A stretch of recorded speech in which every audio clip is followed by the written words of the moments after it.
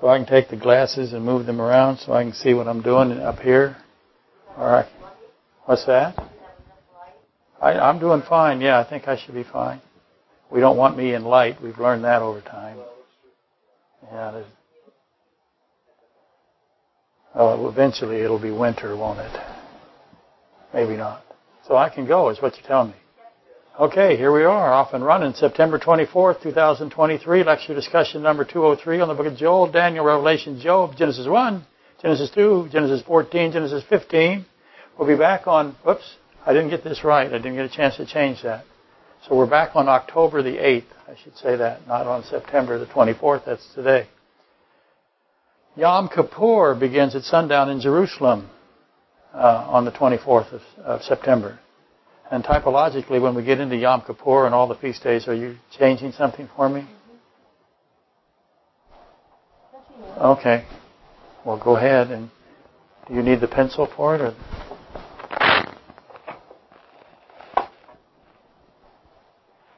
Here you go, young lady. Okay, so typically or typologically, Yom Kippur is associated with the tribulation. So the feast days have relevance to major events in Scripture, and they have anticipated that Yom Kippur, the October the 8th, is when we'll be back. And Yom Kippur has been, like I said, traditionally associated with the tribulation. And Sukkot, which begins September 29th and it ends October 6th, is considered to portray the millennial reign of Christ. And then Rosh Hashanah, as you know, that is the abduction of the bride of Christ at midnight. Some would say that, of course, the winter solstice is the midnight, and I'm really hoping it is, because obviously if I am presenting this lecture number 203, the abduction of the bride either did not occur, or we and I were not included, which means we're headed for martyrdom. Revelation 7:9-17. Paul and Silas were prepared. They were prepared, Acts 16:25, 1 Corinthians 4:9. They knew full well the purpose that God intended the assembly of angels, a la Job 1:6, to witness the deaths of His saints. Now, God knew that the saints were going to be martyred in the tribulation.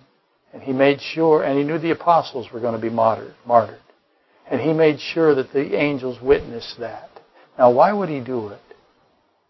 See? He knew that the death of the saints at the hands of wicked mankind and the demonic and faithful angels are going to be involved in all of this. And the obvious question again is why? Why is He putting the apostles on display? And He does the same thing in Revelation. And Revelation 9 plays into this somewhat. That's where the pit is released. And all of these wicked beings are able to come out. And they attack the men who did not have the seal of God. But they can't kill them. Which is always an interesting thing to consider. That raises Job 1:12 and Job 2:6. In other words, God creates a situation where all the wicked men who do not have the seal of God are in the clutches, if you will. They're being attacked by the demons that were imprisoned and released in Revelation 9, and they can't be killed. So He's put a limit on the deaths of these people in the tribulation, the wicked men. And again, that raises Job 1:12 and 2:6, because He tells Satan, go ahead and do what you have to do, but you can't take his life, right? So you see that relationship in Revelation 9. In case you were wondering about that. Again, why does God allow this? What's the lesson for the angelic realm? Why does He put them into an assembly and then He makes them watch the deaths of the saints and the apostles?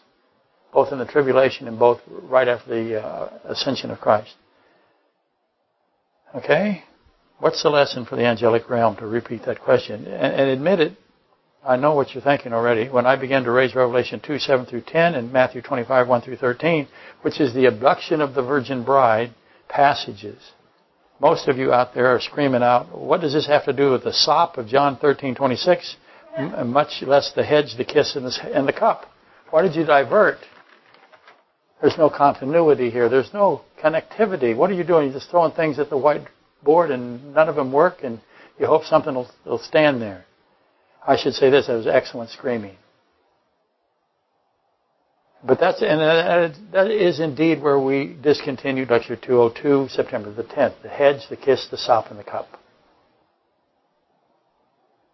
And that, of course, is the hedge of Job 1:10, the kiss of Matthew 26:48, Luke 22:48, Luke 7:40 through 50, the sop, the bread of honor at John 13:26, and the cup of Gethsemane at Matthew 26:39 through 42.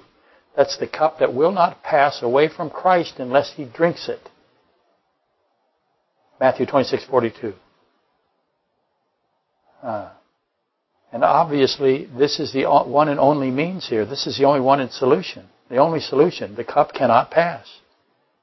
Why not? Nothing else will suffice here. Why is that the case? He has to drink it. Perhaps some of you remember my insistence from the last lecture that the bread dipped by God. God dips the bread, John 13:26. That's God doing that. That is connected to the cup and must be drunk by God. God has to drink the cup, and God is dipping the bread. That's what He's doing. And Jesus, of course, is God, right? Acts 5:32. So therefore, the hedge accusation lie of Job 1:10, and then the kiss of delivery of Matthew 26:48 and Luke 22:48, we have that fit together as well. And our task is now to investigate how and why these interlock. Because they do. At least I'm proposing that they do. And the process begins to show promise when we fall back and contemplate what Christ at Luke 7:40, what He does at 7:40 with Simeon the Pharisee, not Simeon the Cyrenian, Simeon the Pharisee. He's talking to Simeon the Pharisee here, who then immediately becomes a part of the Simeon prophecy. So he's part of you go and collect all the Simeons. Simeon the Cyrenian, Simeon the Pharisee, Simeon who is in the tribes of Israel, Simeon Peter, and you put them all together and you have a prophecy. And so he's in that, the Simeon the Pharisee. John 21:15 through 19 is the Simeon prophecy. The three questions of the Simeon prophecy. And the three denials of Matthew 26:69 through 75, those are also part of the Simeon prophecy. Alongside of Simeon the Cyrenian, Matthew 27:32, Mark 15:21, Luke 23:26. And I should add, once you start to understand and get grips on all of these pieces, and you adhere to if you do, I'll deviate here. If you are believing one of these that believe, because Simeon the Cyrenian is a fantastic piece of information for everybody. Unfortunately, the church today adheres to this old trope that Simeon the Cyrenian had to carry the crossbeam or the cross of Christ. Because why? Because Christ was too weak to do it. Right? He was tired. So they gave him the crossbeam to the Cyrenian. That can't possibly be true because He's omnipotent God. The omnipotent God, all-powerful God in the flesh, cannot be too weak to carry His cross. It's just ludicrous. And I have to deal with that nonsense quite a bit in my so-called career. So what should you do with that view if you have it? If you have it out there, here's my advice for you. Race quickly, immediately to the first trash receptacle that you can find. Throw it in, and then you add gasoline, you have lit matches and road flares. Get rid of that, because it's not defensible and it's actually nonsense. And obviously, Simeon the prophet, Luke 2:25, is also part of this, right? The old man that is waiting to see the Christ, and now he can die because he has seen Him. Lots of material right there. He's waiting to see. He calls Christ the consolation of Israel. Now, why does He call Him the consolation of Israel? And when He held the consolation of Israel in His hands, when Christ is hiding His deity inside of an infant, right? He holds the consolation of Israel. He says this to God: "You are letting your servant depart in peace, and now he can die." There's a lot of meaning there. We'll have to put all that together because we have Simeon involved in all of this. Why is Christ called the consolation of Israel? Why was Simeon the prophet waiting for Him? How did he know the consolation of Israel was coming? How did he know that it was coming in his lifetime? Or did he think that he might not get to see it? But he got to see it. And he says to God, "I can die in peace now." An extraordinary statement. Waiting and waiting and waiting for the consolation of Israel. Finally he comes and he says, okay, death means nothing to me now. And we have this great behold of Luke 2:25 that ties to the statement of Simeon at 2:30. For my eyes have seen your salvation. Christ obviously is the salvation. My eyes have seen your salvation. He's speaking to the Godhead, right? And Anna the prophetess at Luke 2:26 or 2:36 figures into it as well. As does the tribe that descends from Simeon, the brother, the son, Simeon of the tribes of Israel, with Levi, they murdered the circumcised men of Hamor. And for this is the Dinah incident, the famous Dinah incident. And because of that, Israel was made obnoxious to the world, Genesis 34:17 through 31. And they are still obnoxious to the world. And it all traces back to the Dinah incident of Genesis 34. And ultimately, Joseph binds and imprisons Simeon when he is pretending to be the second in command of Pharaoh. He is the second in command to Pharaoh. But he's pretending to be an Egyptian, essentially. He's not disclosing his identity. And he imprisons Simeon, and I've said many, many times that Simeon means the hearing of Israel. So he deafens Israel, is what he does. Genesis 42:24. So, and note also Revelation 22 through 3. And all of this and more begins to answer Christ's question to Simeon the Pharisee. Now, I know you're still screaming out there. We were supposed to talk about the Hesychis op the cup, and now I'm in Simeon the Pharisee. Who is Simeon the Pharisee? What's he got to do with any of this stuff? How about that abduction of the bride? What has that got to do with any of this? What's going on here? The man is crazy. But anyway, all of that begins to answer Christ's question to Simeon the Pharisee. Whenever God asks somebody a question, wow. You just got to look at it and look at it and look at it and say, what is he doing? Because he's doing something amazing. So God asked Simeon the Pharisee at Luke 7:41 through 42, which is connected to the kiss of Judas, in case you were wondering. That's how we get here. His first question to him is to the Simeon the Pharisee. Now keep in mind, Simeon is a Pharisee. He's not necessarily a believer. In fact, it's obvious in my opinion that he's not a believer. Nor does he intend to be. He's an antagonist. And he says to him, God says to him, tell me therefore which will love more, the certain creditor. So let me repeat that really carefully. He said, tell me therefore which of these who I give you will love the creditor, the certain creditor, more. And the certain creditor is the one who freely, and I should say that really carefully too, the certain creditor freely, not predestinationally, so he freely, and not predestinedly, forgives sin and death. So Christ is asking Simeon the Pharisee, who's going to love me more? Which of the debtors will love me more, Christ is saying to him. And Christ is the certain creditor. He's the drinker of the cup. That's how we get to the cup. And then question number 2, he says to Simeon the Pharisee, see this woman? Do you see the woman? So who's the other debtor? If it's not the woman, who's going to love me more? He says to Simeon the Pharisee, you or the woman? Have you seen the woman? The woman has not ceased to kiss me since the time he came in. Essentially, what Christ said. The woman has not ceased to kiss Christ since the time he came in. How long was that? How long did she kiss him? All she's doing is kissing him continually. How long? And she wouldn't stop until when? When does she stop? He stops her. What's he say to her? And he's asking that Simeon the Pharisee, which one of you is going to love me more? This woman or you? Now, what do you think is the answer from Simeon the Pharisee? It's not given. It's inferred. But she stops. The woman stops kissing him when he says something. What does he say? Do you remember? Do you know? He says, your sins are forgiven. And she stops. So kissing God gets your sins forgiven. Loving God gets your sins forgiven. Anyway, the point, a point, to solve these questions about the hedge, the kiss, the sop, and the cup, that's going to require years of study. Years of study. What we're going to do today is just go out and get more bricks and start building foundational systems. People ask me all the time, where did you get your medical information? Because I am a fake electrophysiologist cardiologically. I am a fake urologist because I've passed 126 kidney stones.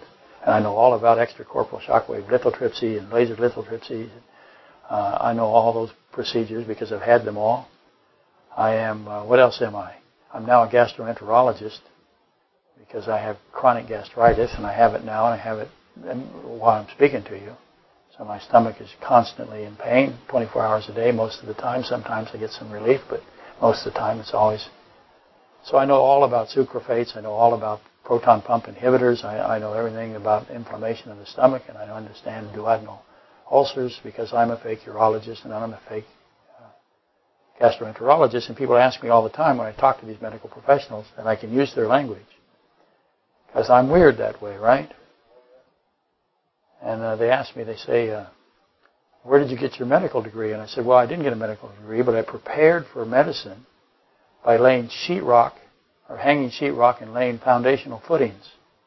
So concrete work and sheetrock allowed me to gain all this information with regard to medical technologies and medical procedures. And they look at me like I'm completely crazy, and because they do not expect somebody who mostly worked with his hands in physical labor to be able to talk to them about their field. They just can't believe that. And I obviously play stupid for a reason. I let them know that almost anybody can do what you're doing. Now we have the internet. We can find out what you're doing pretty easily. Anyway, all of that doesn't mean anything. We're going to be laying foundations today, and we're going to lay foundations for a long time. The best I am able to cover this subject is a shallow depth. But we should endeavor to persevere. Okay. In order to make progress on the dipped bread of the Passover meal, and again, remember, God is the one. It's in His hand. God, this is omnipotent, omniscient, omnipresent, omnibenevolent, infinite God, has a hold of a piece of bread in His hand, and He dips it. Okay? So He's got, how complex do you think this is going to be? So recognize that this is something that we're going to deal with for a long, long time. In order to make progress on the dipped bread of the Passover meal, what's the first thing we got to do? We got to recognize that Christ officiated at 4 Passover meals. To rephrase that, the Passover Lamb Himself, the Passover Lamb of God, 1 Corinthians 5:7, Revelation 13:8, John 1:29, Exodus 12:5, John 1:36, where He says, "Behold, the Passover Lamb of God is here. Behold the Lamb of God." Revelation 14:1, Revelation 17:14. Just to recite a few Passover Lamb of God verses. The Passover Lamb Himself is overseeing the eating of the Passover Lamb. He's done, and He's going to do it 4 times. The Passover Lamb that's eaten, and no bones are breaking in the Passover meal, testifies of Christ. He's going to officiate that 4 times.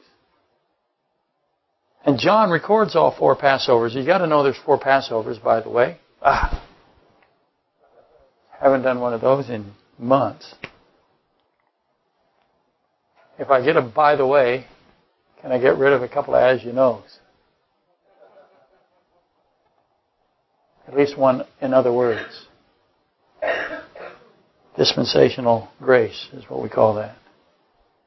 But John records all 4 Passovers. John 2:13 through 25, that's the first Passover.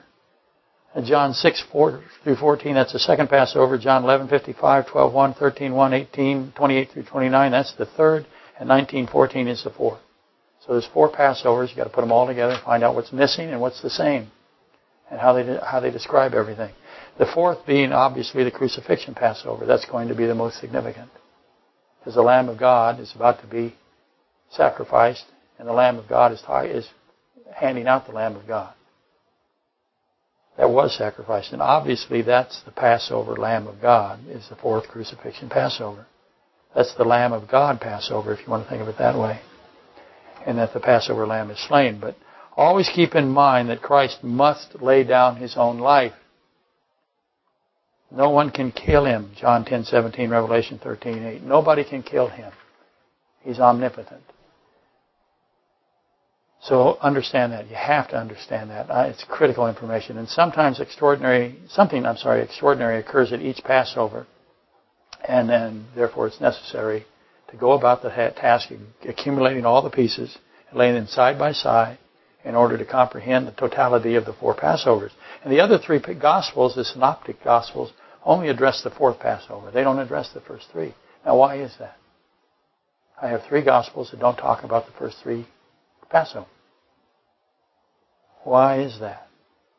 Anyway, our immediate task is to analyze the meanings of the dipped bread. The sop, I call it the sop, and then, of course, that's the traditional thing that is called in the Jewish community. The sop is given by the head of the table to the honored guest. We've covered that many times. So the head of the table is Christ himself. He's the head, and the honored guest is sitting there. Now, he makes a decision as to who's the honored guest. And there is a common position that the dipped bread, so that you know this, attaches to the coat of Joseph. That was dipped in blood to support the lie that Joseph was dead. Goat blood. Genesis 37, 31 through 32. So you'll find a lot of people, a lot of commentators that say the dipped sop and the dipped coat have a relationship. And some of those guys, some of those people, they wish to call this the betrayal of Joseph. And they're doing that because they think that demonstrates correlation to the Judas betrayal. But it isn't a betrayal by Judas, it's a delivery. So that's, I believe, a mistake. Judas delivered Christ. He didn't betray him. You can't betray omniscience and timelessness. You just can't. And infinity. It's impossible. And so, again, don't make those mistakes. And allow me to repeat. Omniscient God who holds all of time in his hands cannot be betrayed. It's impossible. He knows all things. He can see all things. He fills the creation. He says, I fill the creation. Jeremiah 23:24. There's no place in all of the creation from which God is excluded. That is the definition of omnipresent. I need water now. Omnipresent. No one can logically defend the view that Satan, Judas, could or did betray the omnipresent God. No one can defend that. Now, they say it all the time, but they don't even know it's stupid. I shouldn't call it stupid. Can I say stupid? They can't stop themselves, and they've never thought it through. And you cannot betray omniscience and timelessness and infinity and omnipresence and omnipotence and omnibenevolence. You can't do it. And so, if you have that view, again, find the burning trash receptacle, as you already started a blaze, and make another deposit, and put in more road flares. Oh, and while I'm questioning the conventional thinking on Joseph and Judas, Joseph's tunic is likely described in the Hebrew, and mostly described in the Hebrew, as a long-sleeved coat. That's its description, representing authority. Many colors is not accurate. In fact, many isn't in the text at all. It's in italics. Whenever you see something in italics, it's not there. So someone please offer my apologies to Dolly Parton for her songs and all these different things that they do. They keep building on this myth that is a multicolored coat. Well, it might be a multicolored coat. It might have colors to it in some regard. But it's a long sleeve coat by definition. And I'm sorry for that, not really big. Sorry. Where am I? The dip sop is not, in my opinion, representing the long-sleeved tunic of Joseph. It's not doing that. It's not in a relationship to authority. The bread that is dipped conveys great honor upon the recipient. And in this case, it's Judas. And that presents the difficult question from Lecture 202. Why is Judas being honored? God is honoring Judas. Why? What are the meanings does the dipped bread convey? How many meanings do we have in the dipped bread? Well, we have a list, so make a list. At Lecture 202, September 10th, I proposed that the sop transmits the aspect of free will. I said the sop has a free will component to it. The Bible is inundated with free will, much to the dismay of the people who say otherwise. You can find free will everywhere because God wants that to be the case. And it's vital that everyone who studies John 13:21 through 30 keep to the forefront that this is the Lord God Almighty Himself doing this, the Creator of all things. Colossians 1:15 through 18, who is dipping the bread of honor, and the hand of God now holds on to the sop and offers it to Judas. He makes an offer to Judas. God has many names. The name of the second person of the Elohim is revealed in Scripture as salvation. He is called salvation. That's what his name, Yeshua, actually means. It means salvation. And that answers the question of Proverbs 34, because Proverbs 34 asks that question. What is the name of the second person of the Godhead? And the answer is salvation, as exposed in the New Testament. And Christ has multiple names, as you might be aware. Why does he have all these names? How many names does one guy get? Isaiah 9:6, he's the son that is given, the child that is born. Wonderful Counselor, Mighty God. He's not a wonderful counselor. He's wonderful, Counselor. He's Mighty God. He's Everlasting Father. He's the Prince of Peace. He's the truth. He's the right hand of God. He's the Word made flesh. Exodus 14 says he's the I am that I am. Exodus 16, he's the bread from heaven. John 8:12, the light of life. Genesis 1:3 through 4, the bread of life. John 6:35. The Good Shepherd, John 10:11 through 14, Zechariah 11, Zechariah 13, 7 through 9. Those are just some of them. He has lots of names. Why does he have so many names? Among his names, though, in my opinion, salvation is the most prominent. The name he brought forth while dwelling on earth is salvation during his redemptive work phase. That's what he's doing. He's saying, I am salvation. And you can call me salvation, and we have for centuries. And he's called the angel of God when he appeared in the Old Testament. He's called salvation when he appears in the New Testament. And he will be the King of Kings in the millennium. So he has preeminent names for each one of his days, if you wish to think of them that way, as 1,000 years or whatever.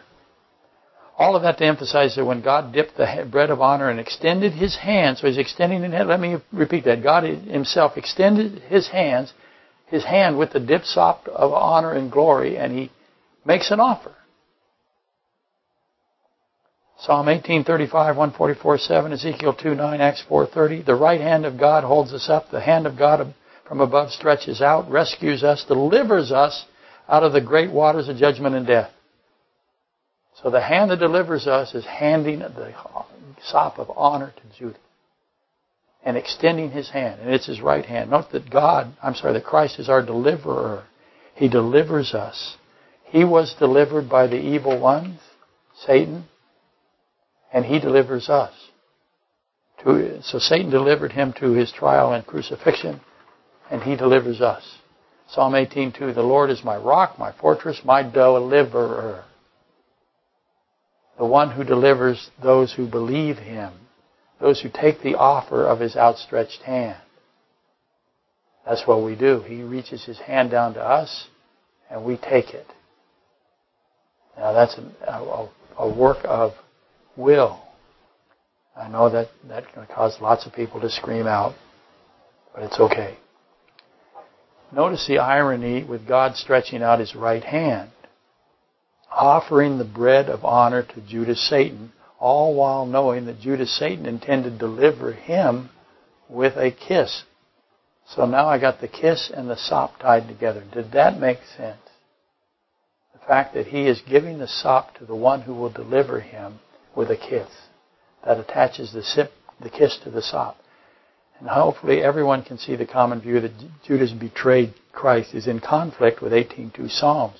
Christ again, my Lord, my rock, my fortress, my deliverer. This is about delivering. Deliverance is a major theme in the Scriptures. Betrayal is not. Again, Judas delivers Christ with Satan inside of him, and Christ delivers us. And that's that delivering theme. The theme of deliverance throughout the Bible. The betrayal of God is impossible. And hopefully I've beaten that rug enough to it's in shreds. John 8:31. Jesus says, if you abide in my word, you are my disciples indeed, and you shall know the truth, and the truth shall make you what? Free. Oh, wasn't that an interesting word? Let's put that word up there. Free. And that's probably an accident. He probably didn't mean free because, he's the one that predestines everything. So he didn't really mean that. He said, what he said is that if you abide in my word and you are my disciples indeed, then you shall know the truth and the truth shall predestine you. That's what he said. So lay it all out. The one whose very name is salvation, who reaches his hand, who is the right hand of God, the hand that reaches out, the one who will deliver us from the evil one, Matthew 6:13. Ever notice in the Lord's Prayer, it says, prayer, blah, blah, blah. In the Lord's Prayer, he says, we're to say every day, deliver us from the evil one. There's that delivery again.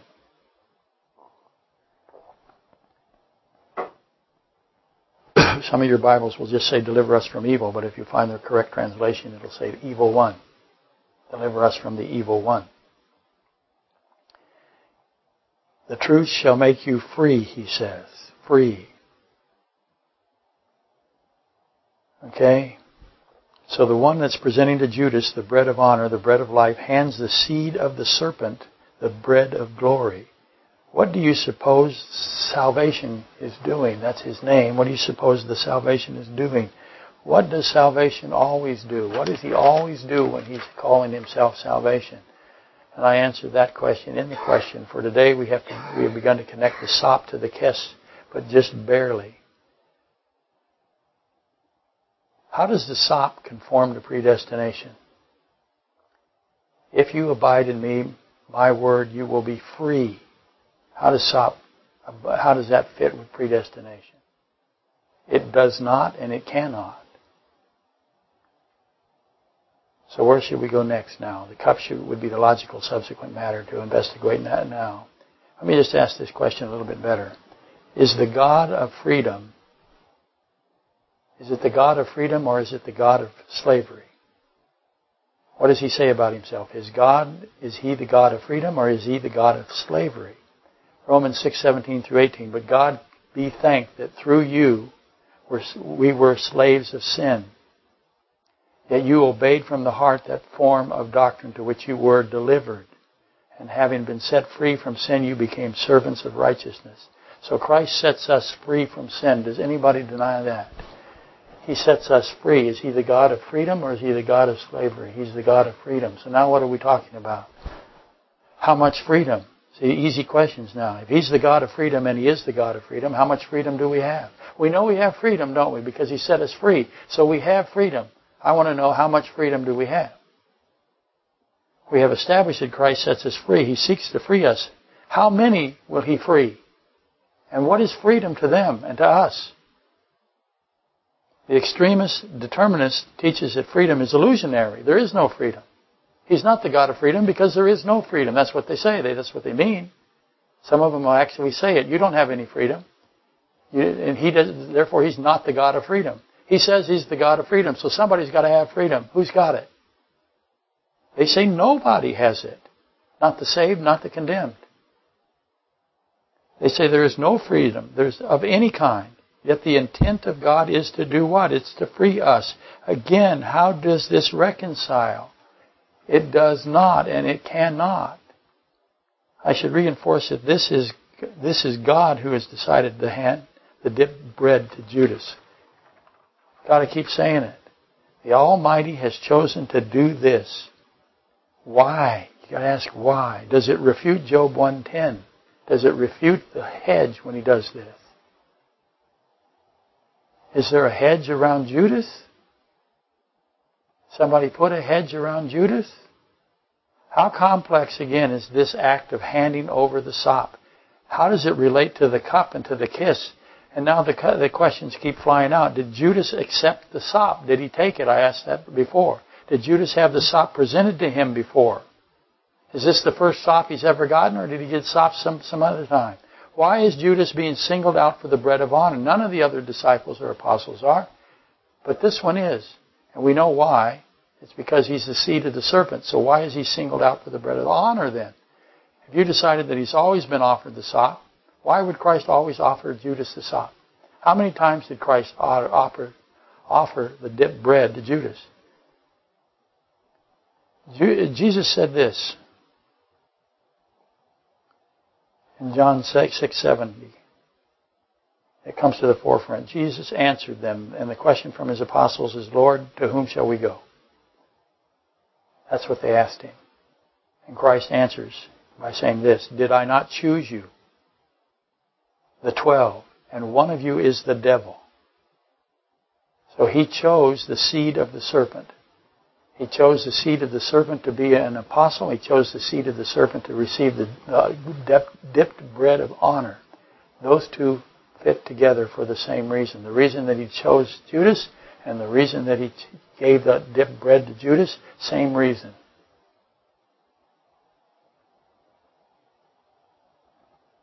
And this is a difficult statement from God. I did not choose you. Did I not choose you, the 12, and one of you is the devil? It's a difficult statement. First, we are told that God has free will, though. He had the free will to choose Judas, and he did it. Again, his decisions are made after all the variables are considered. He knows all the variables. God is complete. We're incomplete. We can never understand what he's doing because his decisions are so vast. Anyway, the truth that God has a free will, he chooses, causes the question of whether God gave free will to angels, animals, and mankind, something that I've presented often before. In my opinion, the answer is obvious. God did not withhold free will. I understand that the atheists and the Calvinists agree that vehemently, they disagree with me, but they agree with each other. For today, the question that is mostly considered about John 6:70 is, why did the seed of the woman choose the seed of the serpent? Why did he do it? Genesis 3:15. Why did he choose the seed of the serpent to be one of his 12 apostles? And again, I'm saying it's the same reason as the sop. I propose that the solution to the question is contained in the dip bread of honor, obviously, the sop. Christ intended to extend the bread of honor to Judas every single Passover. He did it all 4 times, it's my view. So every time there's a Passover, Judas gets a sop. Question is, does he eat the sop? Does he take it? And yes, I am saying, and if he doesn't take it, what does that say? And if he does take it, what did that say? And I'm saying that the pattern of John 13, the 4th Passover of Judas receiving the sop, was also in the other 3 Passovers. He did it every single time. In other words, Christ repeated it. Judas is identified as the one who delivers Jesus. Judas is exposed as the recipient of the dipped bread, even though he is the seed of Satan. And clearly, the other 11, they had no idea what was taking place. They didn't know why Christ was doing this. They just thought, well, Judas is the best. He's the one that gets the honor. And they didn't know what was really going on until after the crucifixion. After the crucifixion was assured and exposed. And if I'm right about this, then Christ extended his hand to Judas 4 times. Now we have more implication. Why did he do it 4 times? What does God believe is possible here? He keeps doing it. He keeps doing it. Keeps doing it 4 times. Every Passover. I'm thinking about what Judas and Satan are thinking. What is he doing here? He keeps handing the sop to us. He keeps trying to tell us that we have glory, we have honor. We don't. But he keeps saying we do. He keeps honoring us. It's not sarcasm. It can't be, how do I put it? What's the word I'm searching for? It's not a ruse. He doesn't have any of that in him. So if he keeps giving the sop over and over again every Passover, giving that bread of honor, then he has a really good reason. What's the implication? What does God believe is possible are the questions there. Last lecture I posited that the sop testified to free will. I said that earlier. This lecture I'll add to that. The sop also carries the message of 2 Peter 3:9. The Lord is not slack concerning His promise. His promise. He's made a promise. What's His promise? The Lord is not slack concerning His promise, as some count slackness, but is long-suffering. He just hangs in there towards us. Not willing that any should perish. He's not willing. He's going to fight for everyone. What He's going to do. But that all should come to repentance. What's He assuming that Judas can do? I mentioned this last lecture. He's obviously inferring that Judas has capability, doesn't he? And the Greek word here is bolomenos, and it's translated willing, and it occurs 8 times in the word, and is rendered intending, because he would, I would. I would that none should perish, that any should perish. All of that implies that he purposed that none perish. That's his purpose. He doesn't want any to perish. And that gets me to the cup, doesn't it? His promise without dispute is his promise of salvation. That's his name. My promise is salvation. That's my promise. Resurrection and life, salvation. 11:5 John. Therefore, the dip bread of honor is holding the promise of salvation and something else. Free will. He's identifying that there's free will. Even in Satan. Especially in Satan. And even in Judas. Especially in Judas. You see, why did Christ include the seed of the serpent who would bruise the heel of the seed of the woman, not just in his 12 apostles, but also with the bread and the cup of communion? Matthew 26 through 28, Luke 22, 19 through 20. I asked last lecture, did Judas eat the sop? And some argue that he did, based on John 13, 18 and Psalm 41, 9. But it's not definitively identifying the sop as the bread in those verses. Did Judas, here's an easier question, did Judas eat the communion bread? He goes through 4 communions. Did he eat the communion bread? Did he drink the cup of wine? That represent the body of Christ and the blood of Christ. Did he do it? I want to know. Because if he did, that's something. If he didn't, that's something too. Please feel free to submit your answers for public review if you have one. This is all I'm going to ask. I'm going to ask it this week, and we'll get it in a couple of weeks. So submit your answers or never raise your hand at Cliffside. That's your choices. For today, do you suppose that when Jesus, the Creator, omniscient, almighty God, did he know that when he spoke Matthew 26:39, "Oh my Father, if it is possible, let this cup pass from me"? When he spoke those words, he also said, "Nevertheless, not as I will, but as you." Did he know that he would attach the cup of Gethsemane to the communion cup? Because when you got a communion cup and you got a cup of Gethsemane, oh boy, you got 2 cups, you got to figure out how they fit together, right? And to Psalm 75:8, "For the hand of the Lord is a cup, and the wine is red." So now we got the Psalm 75:8 cup. Context of Psalm 75:8 is the judge of all things. Christ is the judge of all things, John 5:22. The Father judges no one. He has given all judgment to the Son. Then there is the cup of God's wrath, Jeremiah 25:15 through 38. And Jeremiah was to take that cup, the cup of God's wrath, to the nations and cause all the nations to drink the wine cup of God's wrath, fury. And the nations then would stagger and go mad. God makes them go, he staggers them and goes mad, and they go mad. Now that reminds you, I hope it does, of Romans 1:28. Again, the red wine cup there has an attachment to judgment, to the tribulation, as well as Romans 1:28. Where God gives them over, he says, he gives them over to the wickedness to descend into madness, Acts 14:16. He allows it. It's the same thing with his cup of wrath or fury. Gives it to the nations and they stagger and they go insane. It's tribulational. Jeremiah 25:15 through 38 describes in Jeremiah 25:29 a city of the wicked.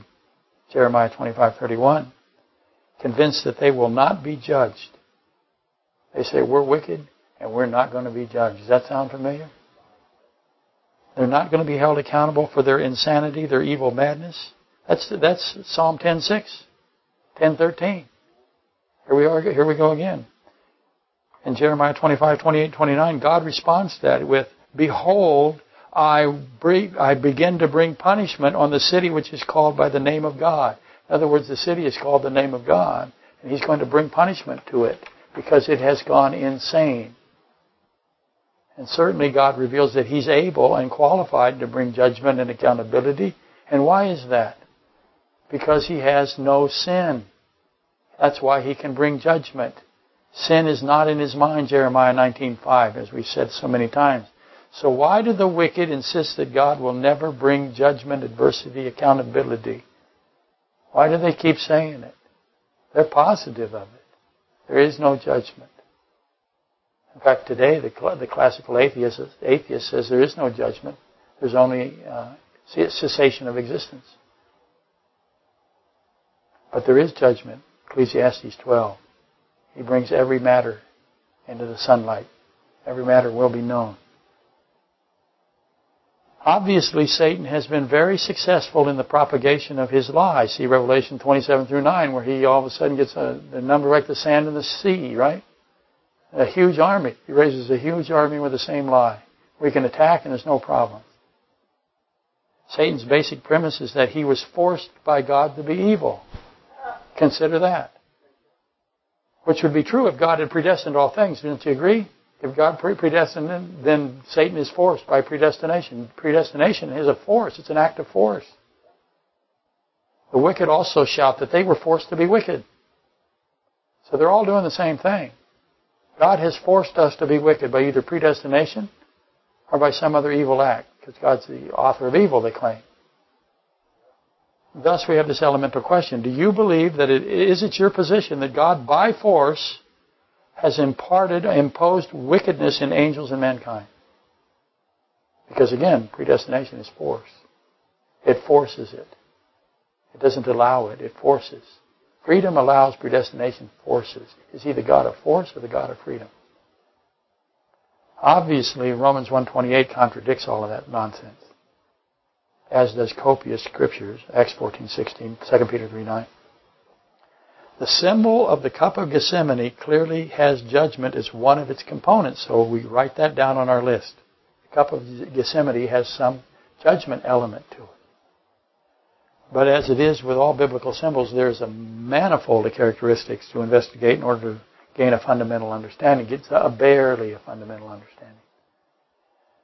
Note there at Gethsemane that Christ has agony. He's grieved.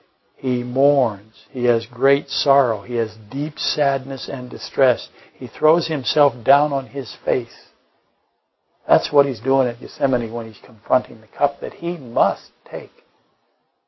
There's no option. He has to take it. Why? Genesis 6:5-6 is a complement to Matthew 26:36-39. Because in Genesis 6:5-6, what does God do? He grieves greatly. Man is evil continuously. Only evil continuously. So I have two places in John 11:33-38 where Jesus weeps at the tomb of the dead that Lazarus is among. So he's weeping over a graveyard, and he's greatly distressed because people don't understand who he is and what he's going to do. So we have this weeping and groaning and deep sadness of God. He is deeply distressed. Is the answer that he is deeply distressed over predestination? Does that make any sense at all? It can't happen. It cannot be, and it is not. Does he regret having forced predestination on men and angels to wickedness? Really, is that your view? The answer they give me is, yeah, that's our view. He has forced predestination on everything. One thing is, they love predestination. That's their altar now. They don't love freedom. They love predestination. I'm going to worship at the altar of freedom. I would encourage everybody to go that direction and get away from this altar that is predestined, forced predestination. A predestination of force. Okay, because list makers are going to list, make a list. What could possibly be in this cup? What's in the cup? Then ask, what's not in the cup? We've got two problems to deal with. If something's in the cup, then there's something that's not in the cup. So everything has to be in the cup, or nothing is in the cup.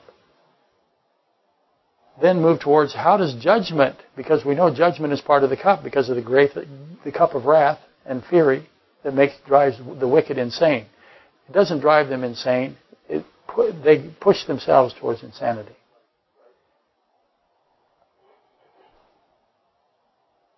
I've said before, and now again, that the hedge, the kiss, the sup. Where did I get that name?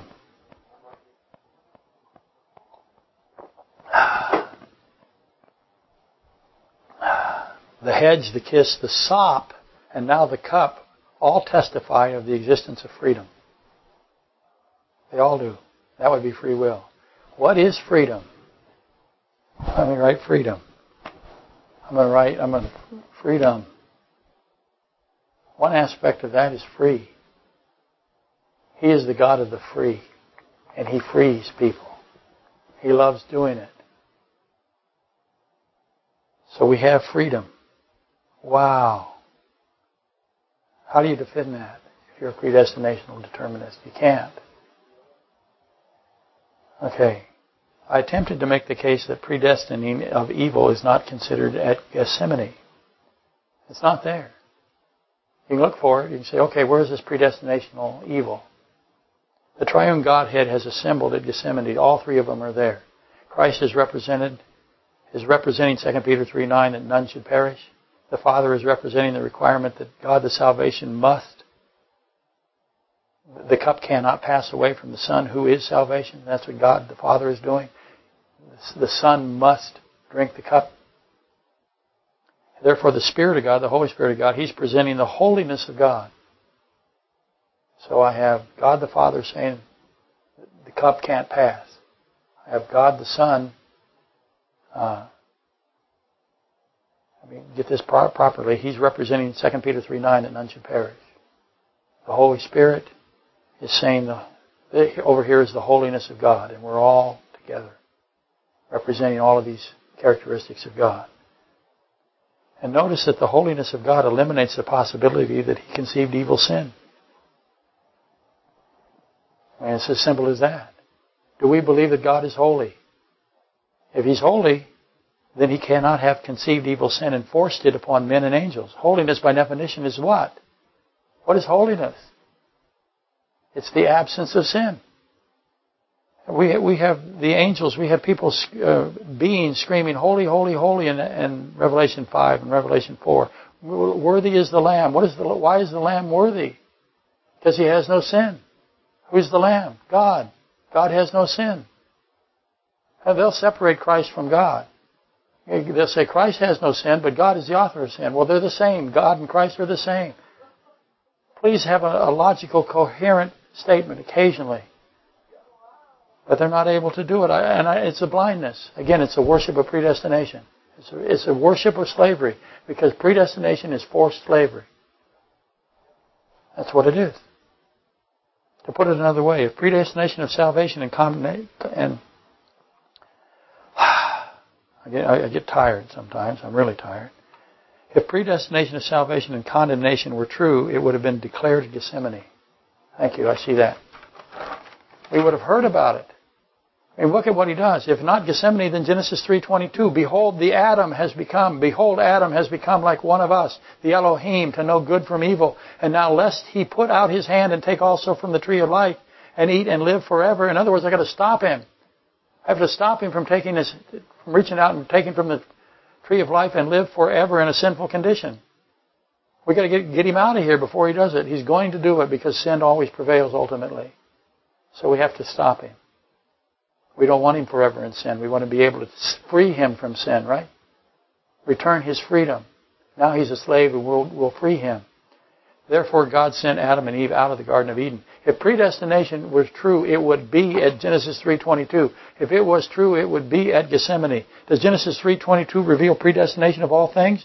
How about Genesis 6:5-7, Genesis 15, Genesis 9? Do any one of those great events demonstrate predestinational force? None of them do. Never in Scripture where the great truths of God are revealed is a horrible and dreadful decree of double predestination. Double predestination, I should define that. It's the predestination of salvation and condemnation. That's what it's called, double predestination. Never does it ever receive any attention or any mention in these fantastic Scriptures. Doesn't get it. If it was going to happen, if it was true, we would see it in Genesis 6. We would see it at Gethsemane for two obvious ones. But then again, you've got Genesis 15. We have the Abrahamic covenant. We have the covenant between the animals and God in Genesis 9. We'd see it there. There is no double predestination. Okay, just in the event a group exists that is confused as to the dip bread of honor as it relates to Judas, in other words, I've danced around it on purpose because I don't want to just hand it to you. I want you to reason it out. I got a call from somebody who said, I'm just trying to find Christ in the Old Testament, a young woman, and I said, wow, that's amazing. That's amazing, because that's what he says to do. Find me in the Old Testament. Search the Scriptures, he said. They testify of me. Go find me. And people are starting to figure that out, and that's fantastic. Search for Him. He wants you to search for Him. Why? Because you can search. What is search? It's a choice. It's an act. But anyway, just in case I've confused somebody, have I confused people? Well, yeah. Yeah. It's on purpose. It's a style that I have. So maybe I'll add something that's a little bit more definitive. Obviously, God was revealing something extraordinary about Judas when He extended His right hand, Matthew 25:31-46, with the dipped sop to Judas, who is the seed of the serpent, Genesis 3:15. Now, some will insist that Jesus used His left hand. He handed Judas the sop with His left hand and not His right hand. Now, what's His name again? He's the right hand of God that frees us, delivers us from sin. But I insist that the omniscient God in the flesh would know which hand to use for this symbol. I think He would go, He would pick this one. He is not the left hand, or maybe He's the left hand and the right hand. It doesn't matter. He's not the left hand of God. He's the right hand of God. Colossians 3:1, Luke 22:69, Romans 8:34, Acts 2:33, Hebrews 1:3, Hebrews 12:2, Acts 5:31, Ephesians 1:20, Acts 7:56, Psalm 118:16, 1 John 2:1. He's the right hand of God. John 2:1 declares that the right hand to be righteous, as opposed to what? Leftus. Leftish. Can't say leftish. Jesus Christ, the Word, the Logos. He's the Logos. He's the Logos made flesh, the one who spoke. And when He spoke, what did He use? He used language. That's how He communicates, with language. And I've said many times in my, again, so-called career, language requires consciousness. Language follows from a mind. Flows from a mind, sorry. In this case, the mind of God. He used words. Matter cannot be the source of the mind. In other words, the inverse is true. The mind creates matter. Matter doesn't create a mind. So here we have all of this. You can look at anything in here. Obviously, a mind made that wood stove. I can look at the wood stove and say, a mind made that. Conceived it and designed it and did it. Or whatever you want to do. You can always identify something that a mind did. That matter that's there, that inanimate matter, cannot produce itself. It needs a mind. So creation requires a mind. And that's just an obvious, logical position. Anyway, Christ clearly is making an offer of some sort to Judas. So you have to figure out what the offer is. I've inferred my opinion as to what the offer was. What the offer is. I've just laid it out there, actually, but I'm hoping that you will at least add to it. But there's other positions we should list make. Or at least begin to eliminate through asking seemingly disconnected questions. For example, what happened to Judas's body? Because in Acts 1:18, Judas recounts Judas buying a field. Why did he buy a field? This is Judas and Satan. How smart are they? How cunning are they? Satan is the most cunning creature ever made. And he's inside of Judas. So Judas goes and buys a field. That's a cunning act. And he hangs himself over this field. What's that? That's a cunning act. Okay? And this is he threw the silver. Remember, he threw the silver? What's that? A cunning act. This is the 8th mystery of the man of sin. This is one of the great mysteries, one of the 11th mysteries. So it's a mystery. He hangs himself. That's a cunning act. The field of blood. All of this stuff is all planned. There's a plan here. What's the plan? Many express the position that Judas was buried in the field of blood, Matthew 27, 1 through 9. Zechariah 11, 12 through 13 adds information to that as well, which combined with Matthew 27, 1 through 9 indicates that the Pharisees bought the potter's field of blood with the silver. What's silver a symbol of? You know? Atonement. Blood. He throws the atonement. He throws the blood money, the atonement money, at the temple potter, goes out, buys a field, and hangs himself. But wait a minute, he threw the money first. We think there's chronology here. We have to work all of that out. And all of that is important to succeed in resolving the body of Judas. Where did the body go? Does the Bible tell us what happens to Judas's body? You'll discover that many old documents, ancient documents, but doesn't mean they're right, present that Judas was resurrected after 3 days and 3 nights. Would anybody be surprised if that happened? But how did it happen? That's at least interesting in light of Revelation 13, 3 through 4, because the Antichrist is resurrected after a mortal wound to the head, right? How does that happen? I've talked to that before. Who can do that? Does Satan have the power to resurrect a dead body? Doesn't seem likely. Pretty complicated operation. But you'll discover that. At least it's interesting. We know that Michael the archangel did what? He took the body of Moses, right? So I have the dead body of Moses, and Satan fights over the body of Moses with Michael. Michael prevails. We know Nicodemus and Joseph took the body of Christ, right? Did Satan take the body of Judas? Asking for a friend, if only I had one. When Judas hangs himself, what happens to Satan? Who is inside of him? What happened to the angels or the demons when the pigs ran into the water? Pigs said, hey, we're going to die. We're not going to be around these guys. We're just going to go die. They had no fear of death, did they? Because they saw God standing there. God said, go ahead, get in the pigs. And the pigs said, great, we're going to win. What's the only way the pigs could win after death? What's the only way? Resurrection. Did Satan take the body of Judas? Acts 1:25 tells us that Judas went to his own place. How did he get there? He's the only one of whom it is said that he went to his own place after his death. Revelation 13:1 has Satan calling Judas Antichrist. He's calling Judas the Antichrist out of the abyss. And all of that leads us to Genesis 3:15. That's the seed of the serpent will bruise the heel of the seed of the woman. That's what it says. The seed of the serpent will bruise the heel of the seed of the woman. Where, when, how did the Satan man bruise the heel of the God man? Because he did. Where did he do it? At the cross? A lot of people think, well, the cross. They nailed his feet to the cross. That's where the bruising of the heel is. Well, that's the Romans that did that, and Christ had to participate. And the cross is what? A bruising or a triumph? Which one is it? It's a triumph, so that can't be it, right? We can eliminate time. At Gethsemane, we had great grief there.